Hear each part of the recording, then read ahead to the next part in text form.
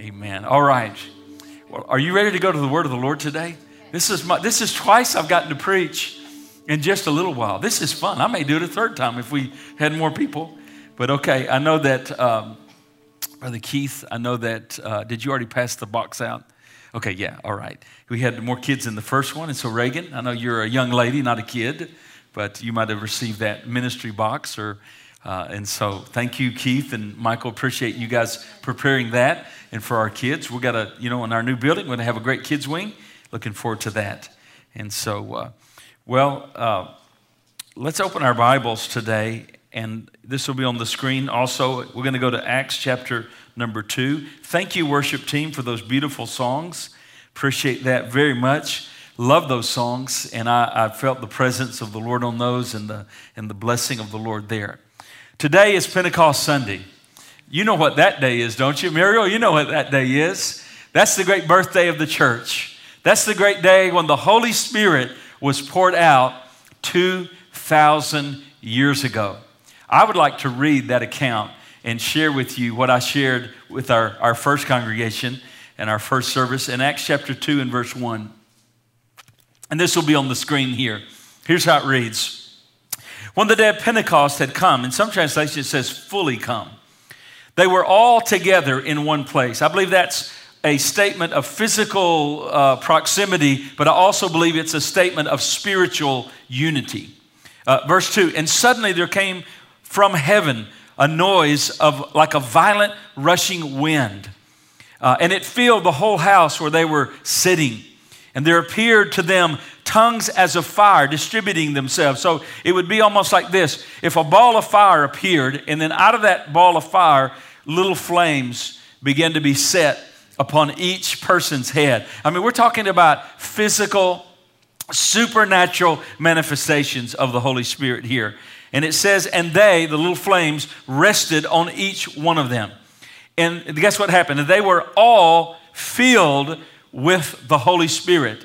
And guess what they did? They began to speak with other tongues as the Spirit was giving them utterance. Now, let me just make a little side note. I didn't say this in the first service, but I'll give you this for extra. There are patterns in the New Testament. There are the outpouring of the Holy Spirit many, many times in the book of Acts. There's a pattern for that. Now, there wasn't a flame of fire every time. There wasn't the wind blowing every time.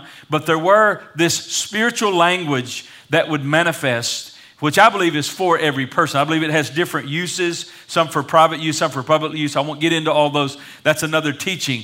But I want you to know you see this pattern. Here's the interesting thing. Every time someone was filled with the Holy Spirit, they knew it. Every time. It wasn't ambiguous. They knew it. They knew when God, the Holy Spirit, had stepped in and touched them and blessed them. I know this. The night I received the baptism of the Holy Spirit, it wasn't like, wow, I wonder if something happened. I knew that I was filled with the Holy Spirit. I spoke with tongues, and I've been speaking in tongues for 30, 40 years now. Come on, shout amen. And it's beautiful. Why? He that speaks in an unknown tongue speaks not to men, but to God. Now, there's a different use for the public meeting. Not everyone has that public gift to use with the companion gift of interpretation. But I personally believe, as I read and interpret the scripture, that every believer can have a prayer language and a praise language where you can live a strong life. That Jude said, build up yourself in your most holy faith, praying in the Holy Spirit. Isn't it interesting that after a season of just praying in your prayer language quietly, alone in your prayer closet, you come out, you went in, you felt about this big. And you came out and you felt about this big. I saw it like this. I saw a dual picture on Facebook, I think it was some time back. And that means it could have been 10 years ago. So I don't know when it was. But I saw the picture. And then what it has, on one side of the picture, it had little kittens. And it says, this is you going into your prayer closet. And then the other side of the picture said, this is you coming out of your prayer closet. And it was some big, huge lions with manes, and that's how it is. How many know after a time when you've been with God and you met God and the Spirit of God touched you and filled you and you got a new vision of who you were and how great God, a vision of who you were in His presence and how great He was in your heart and life, you went in like a kitten, but you came out roaring like a lion, declaring that Jesus Christ is Lord. It's like this. It's the difference between David and Israel. Israel allowed Goliath to just mock them for 40 days, but David had been with God, and he went and met the giant, and he said, you come to me with a sword, a spear, and a shield, but I come to you in the name of the Lord. And so that's the difference there. And so today is Pentecost Sunday. So I really have about 3 weeks of preaching here, but I'm going to condense this down. But I want you to really see, more than anything else today, I want you to see what happened leading up to Pentecost. Because in my life personally, it was what led up to my personal baptism in the Holy Spirit that really that really paved the way. You know, John the Baptist says, prepare the way of the Lord, make straight his paths. He was the one crying in the wilderness. Do you realize that I believe that anytime there's a move of God in our lives personally, and anytime there's a move of God corporately or even in a nation, if you look behind the scenes of what preceded that, you're going to realize there was a spiritual way. Break up the fallow ground, the prophet said. Remember that? The fallow ground is the ground that it's clotted, it's hard, it's not easy to get the plow through. But when you break up the fallow ground, you prepare the soil so that the seed can be sown. Do you realize that the Lord wants to do more in each of our lives than we're experiencing? I'm going to promise you. The Lord wants to do more, but I believe the Lord will only do what we've sown. You're only going to reap what you've sown. Okay, as your faith, let it be unto you. And so the more preparation that goes in, the more blessing that's going to follow to that. So on this day of Pentecost, I really would like to get to the second part, but come back next Sunday, all right? We're going to have 2 services again next Sunday, and so I'm probably going to go to the second part of this. But we're going to look at what happened before Pentecost. Okay, so let's look at Acts chapter 1. So what happened? First, what happened before Pentecost? Now, we know what happened at Pentecost. Now, there's a lot that happened there. But what happened before Pentecost? The first thing that happened is found in Acts chapter 1 and verse number 3. Let's look at that. Do you have your Bible? Shout amen. Amen. Look at this happened. It says in verse 3, and these... He, Jesus, he is Jesus, and to these he also presented himself alive. Everybody say alive. Now, we don't serve a dead God. We serve a living Jesus. Come on. After his suffering, by many convincing, and the old King James said infallible, many infallible, but it just means convincing, many convincing proofs. He appeared to them over a period of how many days? Say it with me. 40 days. And speaking of the things concerning the kingdom of God. Here's the first thing that happened before Pentecost. Here are the believers. Now, here's an amazing thing. Here's Jesus. This is the same Jesus who was born of the Virgin Mary. The same Jesus that grew up in Nazareth. The same Jesus that at 12 appeared in the temple and was asking questions and giving answers, and they were completely amazed. And he said to his mom and dad when they lost him for a while, it's terrible to lose Jesus. They found him after 3 days of searching. They found him in the temple, and he was amazed. Mary said, what have you done to us? Don't you realize what you've done to us? And he said, he was surprised because he said, did not you know that I would be in my Father's house? Did not you know that I would be about my Father's business? And they were all like, what? Here's a kid that was more than just a man, more than just a human being. This was the God-man. The same Jesus that called his disciples. The same Jesus who ministered for about 3.5 years, doing signs, miracles, and wonders. And now this same Jesus, he's hanging on a cross. Nails in his hand, nails in his feet.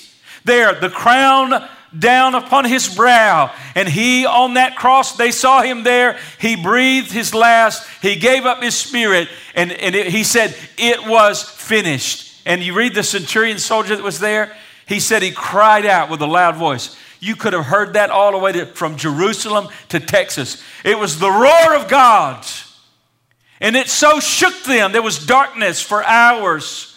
And then he roars with a loud cry. And the centurion there that once were mocking him said, surely this is the Son of God. And they took the body of Jesus and they placed him in the tomb. But on the third day he rose again. And now here they are. Meeting with Jesus. And what are they doing? They are meeting. Think about this. This has happened before Pentecost. The Spirit's about to fall, the Holy Spirit. But before that, what are they doing? They are deepening their faith. They spent 40 days in a mini Bible camp, in a mini Bible conference. And now here they are with Jesus. And they're listening to him teach. How long? 40 days. Between Pentecost and between Passover and Pentecost is 50 days. Do you know what Pentecost means? Pentecost simply means 50. From Passover to Pentecost is 50 days. And here they are, and they're spending time with Jesus. How many know the best thing we can do is spend time with Jesus? Many times we don't have Pentecost because we want it on the bargain table. We want it quick. We want it through the drive-thru. We don't want to sit down for the meal. We don't want to prepare. We don't want to take time to do the hard work. But I tell you what they did. They spent 40 days with Jesus. Do you realize if you spent 40 days in this book right here, I'm gonna pour over this book. You realize that you can read this Bible. Do you know how long it takes you to read your Bible? From Genesis 1:1 all the way to Revelation 22. You can read this Bible in 78 hours. Can you imagine what 40 days of teaching? And they're listening to him. When he was on earth, before his death and resurrection, they said, no man spake like this man. And he's teaching them. What is he doing? He's preparing them to take the gospel to the whole world. And you'll notice this. Before Pentecost, they were fearful. Or after the death of Jesus, they were fearful. They were locked up. Peter goes back and goes fishing. There was anxiety. Now here they are. What are they doing? They're deepening their faith. And think about this. I told the first service this. It's important that we have a theology of a crucified Lord. We need a crucified Lord. Because if you don't have a crucified Lord, you have no salvation. Paul said, I glory and save nothing but the cross. So we need a crucified Lord. Without Jesus shedding his blood, there's no hope for humanity. We would all perish one day. We need a crucified Lord. But think about this. If all you have is a theology of a crucified Lord, you have a defeated faith. Because I want you to know, he didn't stay on the cross. Hebrews says the next time he comes back, he's not coming back to die for sins. He's coming back to save us and rescue us. Why? Because he didn't stay on the cross. He didn't stay in the tomb. He didn't stay in that old grave. Think about it. He rose up. So yes, I need a theology of a crucified Lord, but I also need a theology of a resurrected Lord. I also need a theology of a Jesus who came out of the tomb and for 40 days taught them about the kingdom of God and said, I'm about ready to do something. Remember I read to you as we started? I'm going to do a new thing. He said to the apostles, I'm about to do a new thing to you. I'm about to pour out my Spirit on you. I'm about to send you to Jerusalem, Judea, and Samaria. There's going to be such an outpouring. Thousands and millions will be saved. And I guess it worked. You know why? Because we're here today, and it started in Jerusalem, all the way from Jerusalem to here. How about let us get full of the Holy Ghost and send it all back the other way and win everybody between here and there? Come on. This gospel shall be preached into all the world, and then the end shall come. And so here they are. They're meeting with Jesus. They're deepening their faith, and now they're becoming strong. They're learning about him. And listen, we never stop learning about Jesus. There's always more. He's such a glorious Lord. So that's the first thing. They're learning, or they're deepening their faith. Here's the second thing that's happened before Pentecost, leading up to this great outpouring. And there we find in chapter 1, verse 4, 5, and 8. Look at this. And he said, in gathering them together, he commanded them not to leave Jerusalem, but wait for what my Father has promised, which he said, you have heard from me. For John, verse 5, baptized with water, but you will be baptized with the Holy Spirit not many days from now. Then skip to 8. But you shall receive power when the Holy Spirit comes upon you. And you shall be my witnesses in both Jerusalem and Judea and Samaria and even to the remotest part of the earth. Here's the second thing that happened. First thing that happened before Pentecost is they're just getting close to Jesus. I know when I was filled with the Holy Spirit, the 2 weeks leading up to that, literally, it felt like 24 hours a day. I was fasting. I was praying. I was alone with God. I was just a teenager spending time with Jesus. Here's the second thing that happened. They were receiving specific instruction about the ministry of the Holy Spirit. Now think about this. He was about to do something different than he had ever done. Now you realize that the Holy Spirit the ministries of the Holy Spirit that we have today are different than they were in the Old Testament. It was more limited in the Old Testament in its scope of of the broad working of the Holy Spirit in the body of Christ. I mean, Samson may be touched by the Spirit of God. Samuel may have a touch. Moses will have a touch. But as far as this broad outpouring of the Spirit on all flesh, it was not known. It was not known. That's why Moses was begging. That's why Moses said, I wish all of God's people were prophets. And so what we realize is we are in what is called the church age. We're in the age, some have called it the age of the Holy Spirit. And so he was teaching these disciples specific instructions that the Lord was about to do something that he had never done before. Listen, because even under the ministry of Jesus, he said, the Spirit of God is upon you. He is upon you. Now think about this. I pray that we'll get this. If we'll ever get this, I'm going to tell you, devil's in trouble. If you'll ever get this truth, that Jesus would send his apostles out on little missions. He'd say, don't take any bag, don't take a staff. This is going to be a short mission, is what he was saying. I want you to go to the towns. I'm going to come preach afterwards. I'm going to come behind you. I want you to go prepare the way. And he said he gave them power. And they would go in, they would pray for the sick, they'd raise the dead. But the power didn't abide upon them. It was upon them for that specific mission. But you know what Jesus said? Jesus said, the Spirit of God has been upon you. But he said, I'm about to do something new. The Spirit of God is about to be within you. I'm about to do something in my Acts 2 experience and the great outpouring that I will send. The Spirit of God is going to imbue his church. The Spirit of God is going to fill his church where we have the rivers of living water in us. We don't have to go to some temple. I tell you, the Holy Spirit is within you. We are the temples of the Holy Spirit. He goes with you everywhere. Come on, shout now. The Spirit of God is within us. He doesn't come and leave. That's what we realize that there's times there's more of a manifestation. We realize there's a difference between omnipresence and manifest presence. There's times on Acts chapter 2, that was manifest presence. But listen to me. Don't ever let the devil tell you you don't have the Spirit. If you've been baptized in the Spirit of God, he's in you. He's with you all the time. When you lay down at night, he's with you. When you go to Walmart, you got your little mask on, go Home Depot, he's there with you. Come on, shout amen. He's with you. He said, I'll never leave you. I'll never forsake you. He said, he will abide with you forever. He doesn't come and leave like he did for the apostles. We have the rivers of living water within us. That ought to make a Baptist shout. Come on, amen. I think that'd make an Episcopalian shout. Oh, come on, say amen, church. So what's Jesus doing? He's teaching them the specifics of the Holy Spirit. This was so vital, they needed to wait for it. And we know that there's so much wonderful variety.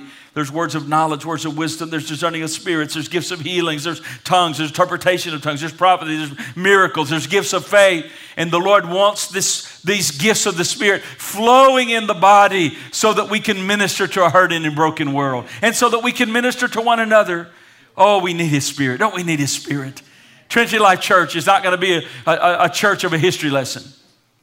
Back we had revival in 1902, and sister so-and-so, she ran around the church, she got so happy, and you remember old brother so-and-so, he fell out under the power, and so-and-so got healed, and it's like all they have is a history lesson. Do you realize we have Jesus with us now? We have Holy Spirit now. We have power now. You shall receive power if we have the Holy Spirit. Let's don't think about the old times. Let's praise God for them. But I'm telling you, there's a new river. God's going to do a new thing. Let's believe God for revival. Let's believe God for an outpouring of the Spirit of God, fresh and new every day. So what are they doing? They're drawing near to Jesus. They're spending 40 days in personal, intimate contact with Him. And then they're receiving specific instruction on this. And then here's something very important that we need to understand. And that's this. They're receiving clarity about the kingdom of God. Now look at this. Acts 1 and verse 6. So when they had come together, they were asking Him. Notice this. They were asking Him. It wasn't that they asked Him once. They're pressing Him, asking Him, saying, Lord, is it at this time you're going to restore the kingdom to Israel?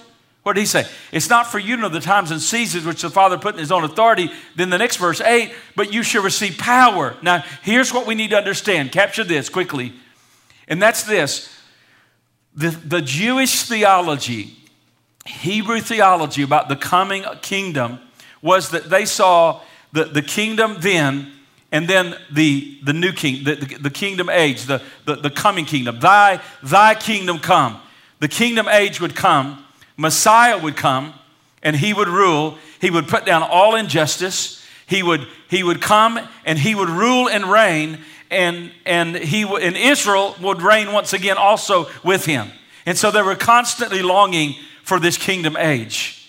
And guess what? When Jesus came, the expectation of a Messiah coming was fever pitch. Oh no, you don't understand. Fever pitch.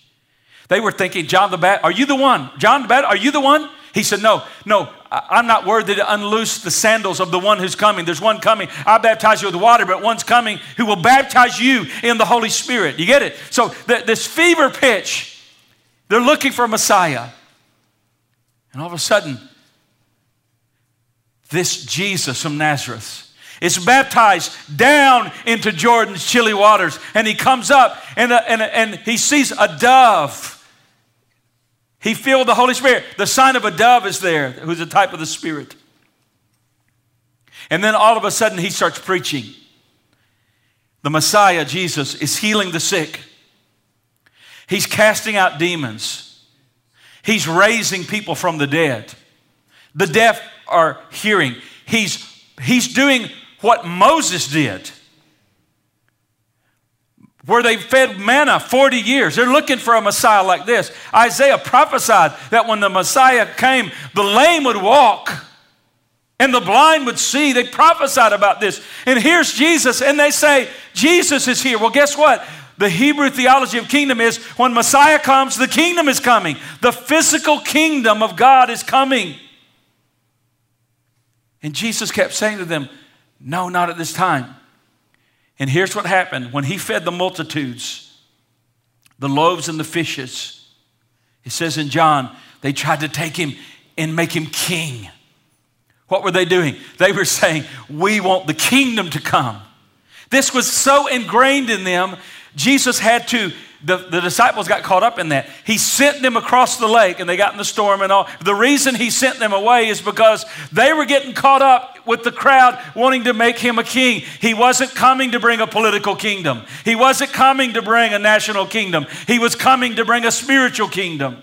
He was coming to bring the kingdom of God. And at one time it says it was at such fever pitch, he had to tell them the kingdom of God doesn't come with looking here or looking there. He said the kingdom of God is in your midst. What did he mean? He meant I'm here. Because you can't have a kingdom unless you have a king. And when you have Jesus, you have the kingdom. He is the kingdom. He is the ruler of the kingdom. But these disciples could not get this out of their head. Here they are, and Jesus has tried to teach them, and he's about to say a few more words, and he's about to ascend up to go to heaven for 2,000 years now at the right hand of God. And he has to say to them, and they said to him again, now is the time the kingdom is coming. And he said, no, it's not in your discretion to know the times the Father's put in his hand. But here's what he said, but you shall receive power. Now catch this before we conclude. The kingdom of God has been manifest throughout human history. The redemptive acts of God's kingdom have been manifested in different forms and in different ways. First of all, the kingdom of God was manifest through Israel with the types, the shadows, the worship, all the rituals, all the types, all the shadows. God was preparing the coming of Jesus. And he was preparing a people to be the incubator with which the nation that Jesus would be born in. He is the Lion of the tribe of Judah. He's a Jewish Messiah. But when Jesus came, the Lord set aside the law. We don't come to God through the law anymore. Now that Jesus Christ is born, we don't need the law. We have substance. We don't need the type. I have the person. I have Jesus. And now they think the physical kingdom is going to come. But what we need to know is the kingdom of God now is being manifested by the outpouring of the Holy Spirit. The kingdom of God, he said, is not eating and drinking, but it's what? Righteousness, peace, and joy in the Holy Spirit. So we're living in two ages. You said, I'm not tracking with you, preacher. You kind of losing me here. You know, you're talking about we're living in two ages, Pastor? Are you talking about time travel? No, but I'm telling you, we live in two ages. This is a church age. This is the age of the Holy Spirit. This age reaches from this age, but it tips over into the other age. It tips over into to the kingdom. How do I know that? Hebrews says the Christians have done what? By virtue that you have tasted of the Holy Spirit, by virtue that you have experienced the power of the Holy Spirit. Here's what Hebrews says, that we as Christians have tasted of the powers of the world to come. So we're living between two tensions. We're in this world. We're not of this world. This world's not our home. Our names are in heaven. Our Jesus is in heaven. We're strangers here. We're aliens here. And we have the spirit of the next age. So my point is this. Jesus said the kingdom will not be manifest in its physical form now. It was manifest in Israel. It was manifest in the presence of Jesus in his ministry. It's now manifest in the power of the Holy Spirit. But I want to tell you this. The outpouring of the Holy Spirit is the guarantee that Jesus Christ will come again and he will establish his physical rule in this world. Notice this. Look with me in Acts 1 in verse 9. And it says, after he had said these things, he was lifted up while they were looking, and the cloud received him out of their sight. And as they were gazing intently into the sky while he was going, behold, two men in white clothing stood beside them. And they also said, men of Galilee, why do you stand looking into the sky? This Jesus, who has been taken up from you into heaven, notice, will come. Everybody say, will come. He will come in just the same way as you have watched him go into heaven. Yes, we are part of this spiritual kingdom. The Spirit of God lives in us. The kingdom of God is within us by the power of the Holy Spirit. But I declare to you, the Jesus who is the baptizer of the Spirit is the same Jesus who's going to come. He's going to set his feet down on the Mount of Olives. He's going to come and defeat Antichrist. He's going to put sin down, and he is going to fix this world. And by the way, he's the only one that can fix it. No political system can fix it, but Jesus is the answer. Shout yes to that. Jesus is the answer today. I want you to stand with me as our musicians come back. I want you to see this last thing that happened. This last thing that happened before this great outpouring of the Holy Spirit. Look with me, please, in chapter 12, verse 1. Chapter 1, verse 12. And it says, after he had said these, he had ascended, and then they returned to Jerusalem from the mount called Olives, which is near Jerusalem, a Sabbath day's journey away. And when they had entered the city, they went up to the upper room where they were staying. That is Peter and John and James and Andrew and Philip and Thomas and Bartholomew and Matthew and James the son of Alphaeus and Simon the Zealot and Judas the son of James. These all with one mind were continually devoting themselves to prayer, along with the women and Mary, the mother of Jesus, and his brothers. Here's what happened before Pentecost. There were 10 days of incredibly intense prayer and intercession. They were having prayer meetings every single day. What would happen to any church family, for any congregation that said, we are going to have a prayer meeting every day, and everyone showed up? Everyone in this congregation, young and old, showed up to pray and to seek after God. I'm going to tell you, following that prayer meeting, the next thing would be a brand new outpouring of the Holy Spirit. This is what happened. This is what paved the way for the great outpouring of the Holy Spirit. I read and heard and saw about a church in the 60s in Canada, in Saskatchewan. A very simple, humble pastor. He had actually been a pastor to the loggers up in the mountains. Humble man of God. God called him to a little church in a city in Saskatchewan. And he told the congregation, he said, if you don't come Sunday morning, I won't be upset. If you don't come Sunday night, I won't be upset. They did used to have Sunday night service, by the way. But he said, but if you miss the prayer meeting, I'll be very upset. Did you hear what I said? He said, if you miss Sunday morning, I won't say anything. If you miss Sunday night, I won't call you. But if you miss the prayer meeting, I'm going to be upset. That congregation heard the heart of their pastor, which was nothing more than the voice of the Holy Spirit through him. The church wasn't large. They had 175 members. And he said in the testimony, he said, and you can watch this, go on YouTube, watch Saskatchewan Revival. McLeod, I think is the pastor's last name. He said there were times when we had a membership of 175. Here's times that 175 people would show up to the prayer meeting, kids and all. He said, oh, kids can't pray. That's what we believe. No, kids love to pray. Kids love to pray. Kids love the Holy Spirit. The children's workers would take the kids, and I think some of the parents would switch off, and they would take the kids into another room. And what would they do? They wouldn't play Tinker Toys, or they would pray with them. They would teach them how to pray, age-appropriate prayers. They were training this next generation. Well, what's going to happen?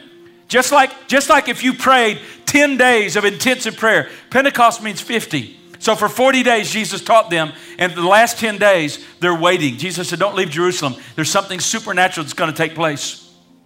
They spent that time continually, what? Devoting themselves. They were devoting themselves continually. 10 days of prayer meeting. Well, guess what happened in this church in Canada? They began to pray. The congregation with one accord, just like one accord here. Everybody was there. One accord. They called out to God. They prayed. This was their habit. All of a sudden, God starts moving supernaturally in this church. People start getting saved. The Spirit of God starts being poured out. They literally had to swap buildings with another building because that got too small. And then revival begins to sweep to other churches around Saskatchewan. And I think it's called the Canada Revival or the Saskatchewan Revival. Go on your internet today and watch it. It will bless your heart. And you'll hear that pastor preaching the Word of God and leading people to the Lord and leading people to the revival. What am I saying? I'm saying what happens before a Pentecost is a prayer meeting. And I want you to think about this. I'll close with this. We do not see more power. We do not see the power that was manifest in the early church because we do not have the prayer lives of the early believers. Did you hear that? We do not see the dynamic of the Holy Spirit because we do not have the prayer lives of the New Testament believers. You take the prayer meetings out of the book of Acts, you don't have very much. You don't have very much. My house shall be called the house of prayer. We need the Holy Spirit. And it says he gives the Holy Spirit to those who ask. Luke 11:13. Let's ask right now. You know, we're not coming to the front. I'm not going to lay hands on you for social distance reasons, but let's pray for a moment. Oh God, we want your Holy Spirit. We want your divine presence. Lord, we don't want business as usual. We don't want to have some clever human scheme. We want you to be our scheme. We want you to be our program. We want the Holy Spirit to be our program. We need you. We're weak. We're sinful without you. We're weak without you. It's not by might, nor is it by power, but it is by my Spirit, says the Lord. So, Father, today I pray not only for cleansing, but Lord, I also pray for the outpouring of the Holy Spirit. Just lift your hands and say, God, fill me, Jesus. Fill me, Jesus. Fill me. If you want to pray in your prayer language, that's fine. You're in a Spirit-filled church. Release that prayer language as the Spirit gives you utterance. No one's going to tell you what to say. The Spirit will lead you. Release that prayer language today. Be filled today. Be filled with the Holy Spirit today.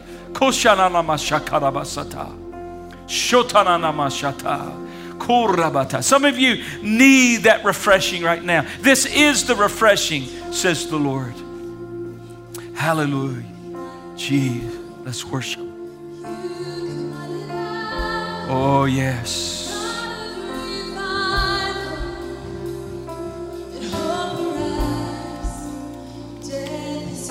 Oh, yes. Holy Spirit, have your way. Yes, Jesus. The darkest night, you can light it up. You can light it up. Yes, Jesus. God of revival, let hope rise. Death is overcome. You've already won. God of revival. We need that. Revive our hearts, Lord. Revive our hearts today. Lord, I pray that you'd fill every person, every home to have your dynamic, Lord. We know the enemy has fought us during this time. Our enemy has fought us. When we're apart from one another as a body of Christ, it's harder to serve God. That's just the way it is. That's not a statement of doubt or unbelief. That's just the way God created the body to be together. Some of you felt weak.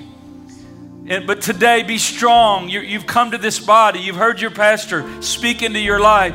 Be filled with the Spirit of the Lord. Be filled with that joy. Be filled with that strength today. Be being filled with the Holy Spirit. Be strong, praying in the Holy Spirit, building up yourself today. Thank you for this day, Lord.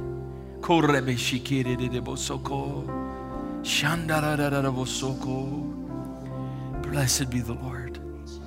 Blessed be the Lord. Oh God, Jesus. Jesus, we thank you.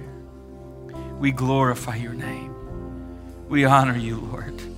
Prepare every heart for what you want to do. Lord, you want to use our church. I believe that, Father. I ask, God, that you would prepare us for the outpouring of the Holy Spirit. God, when we get in this new building, there's going to be an outpouring. There's going to be a dynamic of your Holy Spirit. From the day we move in, there's going to be a dynamic of the Holy Spirit. From the day we move in, there's going to be a sense of your awe and your presence in this building. I believe it, Father. But it's not going to happen unless we pray and abide in you. Because you give the Holy Spirit to those who ask. And Lord, we know that a lack of your presence manifest is an indictment that we have abandoned our prayer closets. Lord, I ask you to forgive us for our lack of prayer. And I ask you to help us to remember that this is the house of prayer. This is the house of prayer. In the name of Jesus. Hallelujah to God. Hallelujah to God. I want you to know the Holy Spirit is not going to stay in this building. He's going with you. He's going with you to home. He's going with you throughout your day. The Holy Spirit is not upon you. He's with you. He's within you. You are the temple of the Holy Spirit. We are that collectively, but we are that individually as well. Amen. Father, today, thank you for each and every one that has joined us today in our first service and our second service. I'm so grateful for your presence has been in both of these meetings. And Lord, I testify and attribute that to the prayers of your people and to your mercy. Lord, we love your presence. We want more of your presence. Lord, I want to say again, Father, we're not interested in a program. We're not interested in a clever scheme. Well, Lord, we want your presence. We want your presence to be our plan. We want your presence to be the guide. We want your presence to be with us. Holy Spirit, teach us because you're our teacher. Teach us more how to walk in the Spirit, to live in the Spirit, to minister in the Spirit. And so, Lord, today I pray your protection over your people. I pray grace on you, dear ones. I pray the grace of God would be with you. I pray that the communion of the Holy Spirit with you, the love of God would be with you, the grace of our Lord Jesus Christ to be with you, and that you'd be strong. And this fellowship would be a fellowship of grace and love. This has felt so right today. This has felt so right today. I've felt like I'm in an alternate universe. I've been feeling like my life has been taken away. But Lord, I'm here with your people today in the first and second service. And Lord, this felt so right today. This felt like this was home today. And I love it, Lord. Thank you. Thank you, Father, for your sheep. Protect us. Keep us in your hand. And for this we ask in that most wonderful, wonderful name of Jesus our Lord. Amen, church.